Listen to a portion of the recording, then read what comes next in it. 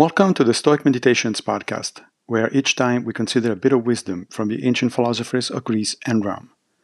I am Massimo Pigliucci, a professor of philosophy at the City College of New York, and I will be your guide through this reading. Let's reflect on Cicero on Divination 1:125.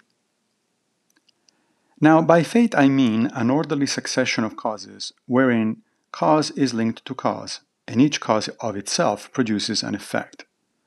That is an immortal truth, having its source in all eternity. Therefore, nothing has happened which was not bound to happen, and likewise, nothing is going to happen which will not find in nature every efficient cause of its happening. This is one of several very clear and unambiguous statements of Stoic determinism to be found in the ancient literature. But let's be clear on what determinism means here. The Stoics obviously are not concerned with quantum mechanics or fundamental physics.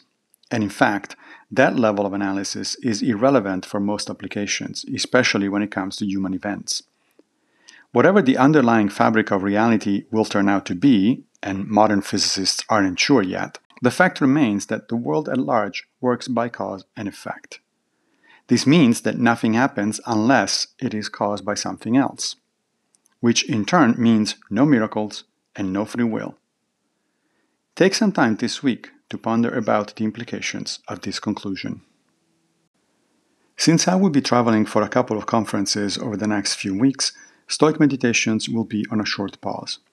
I will be back with new reflections on Cicero's On Divination by September 22nd.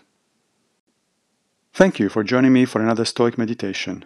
I will be back with a new episode very soon, fate permitting.